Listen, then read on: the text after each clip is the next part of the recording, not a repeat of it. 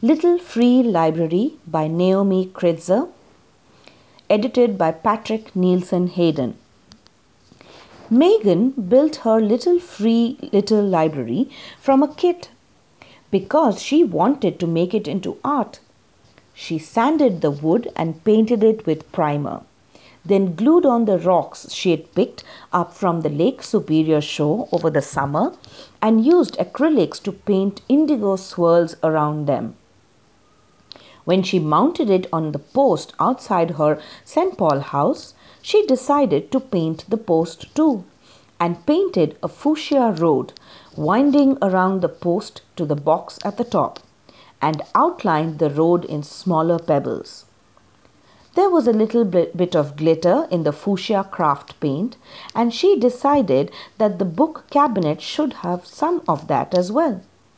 Finally, she screwed on the sign that said, "Little Free Library," with the instructions, "Take a book, return a book." Megan had never seen a little free library before she'd moved to St. Paul, but here they were everywhere. Each little free library was basically just a box of free books, sheltered from the weather. You could register them on a website. Sometimes people specialized in one type of books or used the second shelf for a seed exchange. She was figuring that she'd start by unloading the books she'd enjoyed but knew she'd never read again. She'd moved them up with her, but she didn't have enough space, and anyway, they were mostly just gathering dust. Passed along to someone else, they could be read and enjoyed and used. She could see the little free library from her living room window and watched the first day as some of the neighborhood kids stopped to peer in. When she checked that afternoon, she noticed that the Ender's Game, Dragon Singer, and Danny Dunn and the Homework Machine had all been taken. The next day, someone had left a copy of the Da Vinci Code, which made her grimace. But hey, there were people who adored that book, so why not? She put in her extra copy of Fellowship of the Ring along with 2 Terry Pratchett books. When she got up on Tuesday morning, the little free library was empty. They did warn you on the website that sometimes people just cleaned it out, and she had taken the time to stamp her own books. Always a gift, never for sale, to hopefully discourage anyone from thinking they could resell them to a used bookstore. She heaved a frustrated sigh, restocked it with more books from the box she had set aside, and after thinking about it, hand-wrote a note that people would see when they opened the library. To whomever took all the books, in the future, please just take 1 or 2 at a time or consider leaving a book for others to enjoy. For now, I hope you enjoy reading the books you took. Please share them with others when you're done reading. When she got home from work on Tuesday afternoon, someone had taken the copy of Pawn of Prophecy, and on the top shelf of the little free library where Pawn of Prophecy had been, they had left behind a sanded piece of wood that on closer inspection she realized was a hand-carved whistle made from a twig. She took that inside and set it on her mantelpiece, and then put out Queen of Sorcery. The next day, Queen of Sorcery was gone, and someone had left behind a little metal figurine of a snake. It was very heavy and reminded her of the antique lead soldiers that had been made as children's toys, but her parents stored it on a high shelf as decorative objects, since lead is a terrible material for a child's toy. She took it inside and put it next to the whistle, then set out the next book from the Belgariad. For the next 2 weeks, the mystery borrower left things behind each day. Some of it very strange. A small dark green bird's feather that looked like it had been shed by a black bird except for the color. a tiny clay vessel with a cork held in place with rust-colored wax, a carved stone animal too abstract to identify, a circlet of thin carved stone that was too big to be a ring and too small to be a bracelet, a hand-hammered safety pin. These gifts were unnecessary but delightful. Megan took pictures of them and sent the pictures in email to her friends back home, two of whom ordered little free libraries of their own to give away their own spare books. They reported back that these boxes turned out to be a great way to meet their neighbors, and everyone thought they were very cool.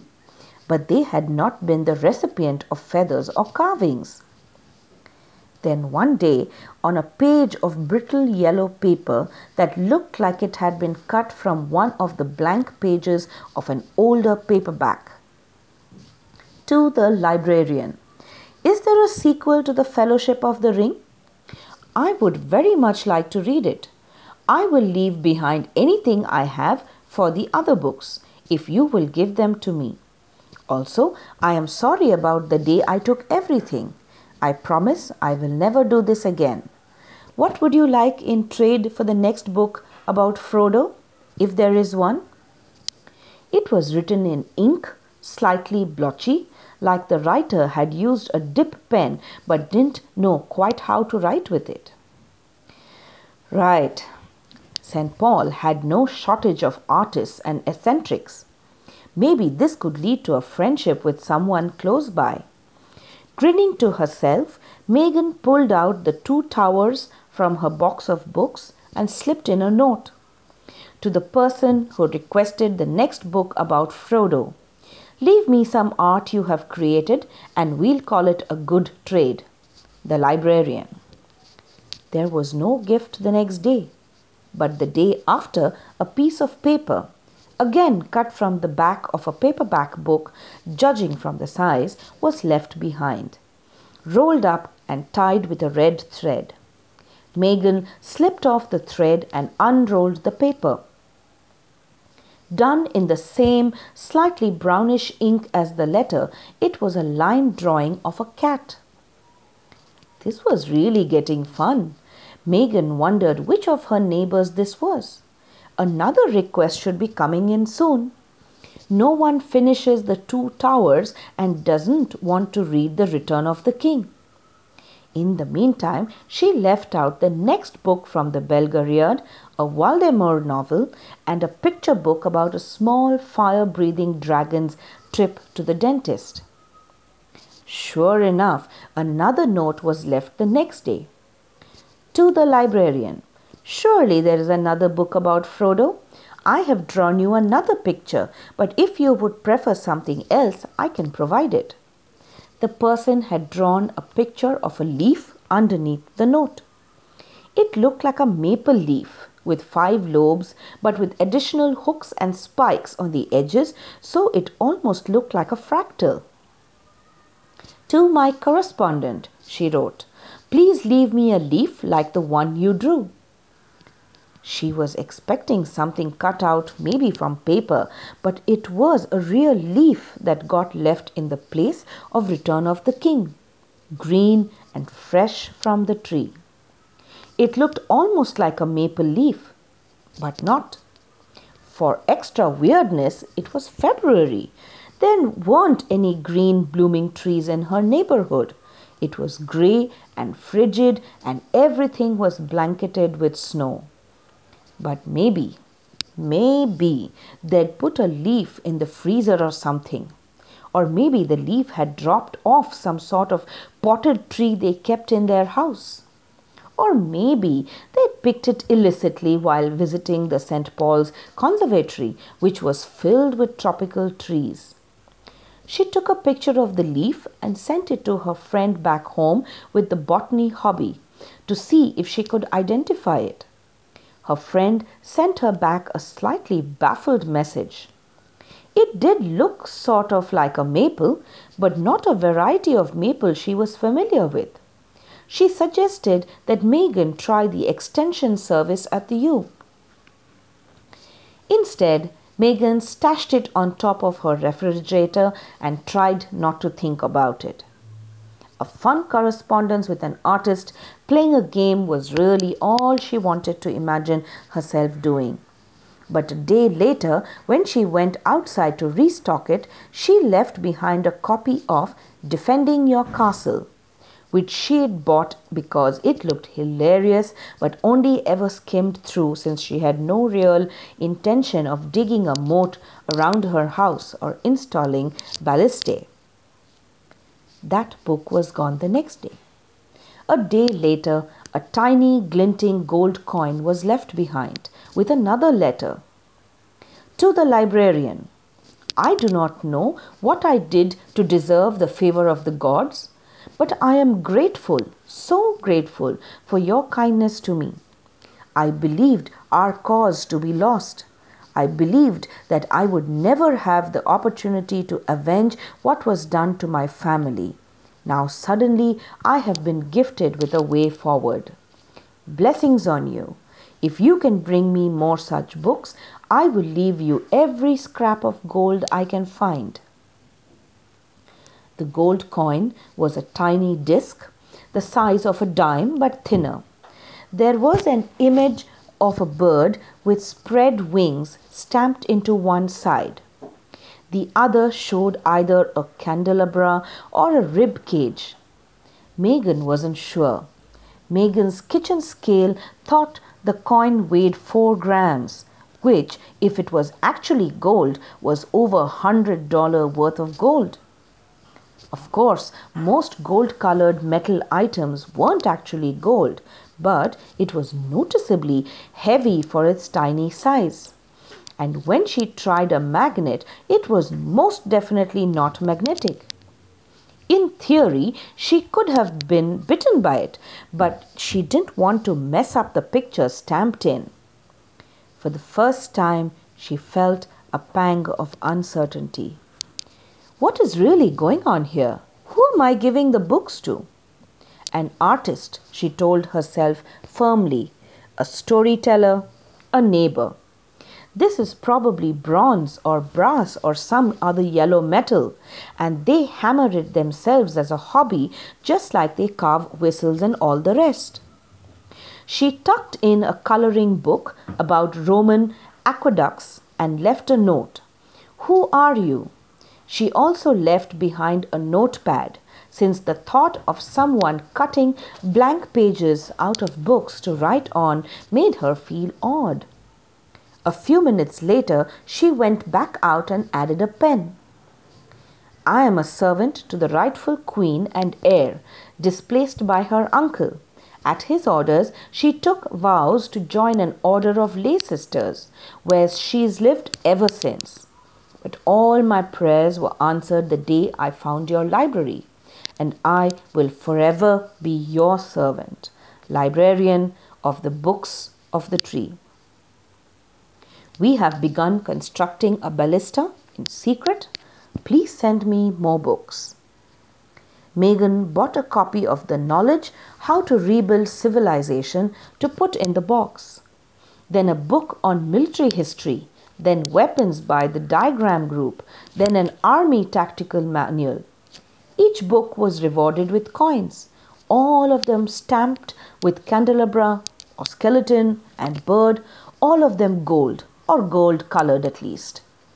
She was finding it increasingly hard to concentrate on anything other than her library, on new books to leave, on who exactly might be coming, on whether she really still believed that this was an artist and neighbor playing an interesting game with her.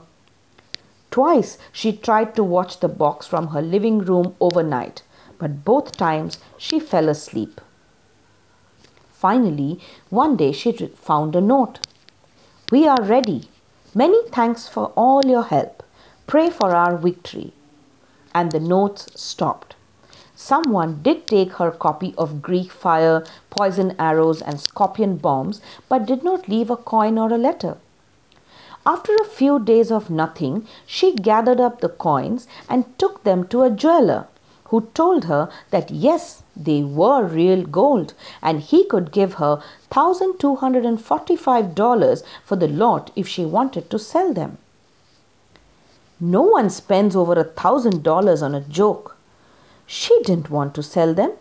If she'd been about to lose her house, she'd definitely have done it. But the thought of parting with this tangible evidence of whatever had happened, no. She told the jeweler she'd think about it and took them home again. Back at her house, she went on looking for the leaf she had left on top of her refrigerator, but it had dried up and crumbled away.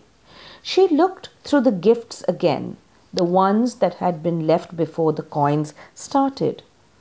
She could take them to someone, maybe, see what they thought, and if they wouldn't think she was crazy. If she didn't think the stuff was stolen, it occurred to her that it might in fact be stolen. That maybe someone was playing a game with her and that person blithely gave away $1,200 worth of gold because it didn't actually belong to them. But she looked through pictures of ancient coins and found nothing that looked like what she had. The hand-forged safety pin was a fibula, though, and she found some pictures that were similar. Some were from ancient Greece and ancient Rome. Some were from modern artists selling their wares on Etsy. One warm night, spring had arrived finally, she set up a chair in her yard and tried again to sit watch. She dozed despite herself and startled awake at some odd hour of the very late night and looked. The box was gone. Missing. She stared at its spot and then saw it. It was back, or it had never actually gone. She was left frustratingly uncertain. It felt like she had read a book only to find the last page missing. Then one Monday morning, she opened the little free library and found another note, along with a box that looked like it had been hand-carved from a block of wood. "All is lost," the note said. "Our superior weaponry could not match their advantage of numbers. Our last hope is to send my lady's child forth into your keeping before they are upon us. As you keep books, so may you keep her child." Child? Megan thought with alarm. She opened the box. Nestled inside the wood was a straw lining and an egg. It was large, not enormous like an ostrich egg, but it filled the palm of her hand. It was silvery green in color, with markings that looked almost like scales. "What do you do with eggs?" "Well, you keep them warm." She took it inside.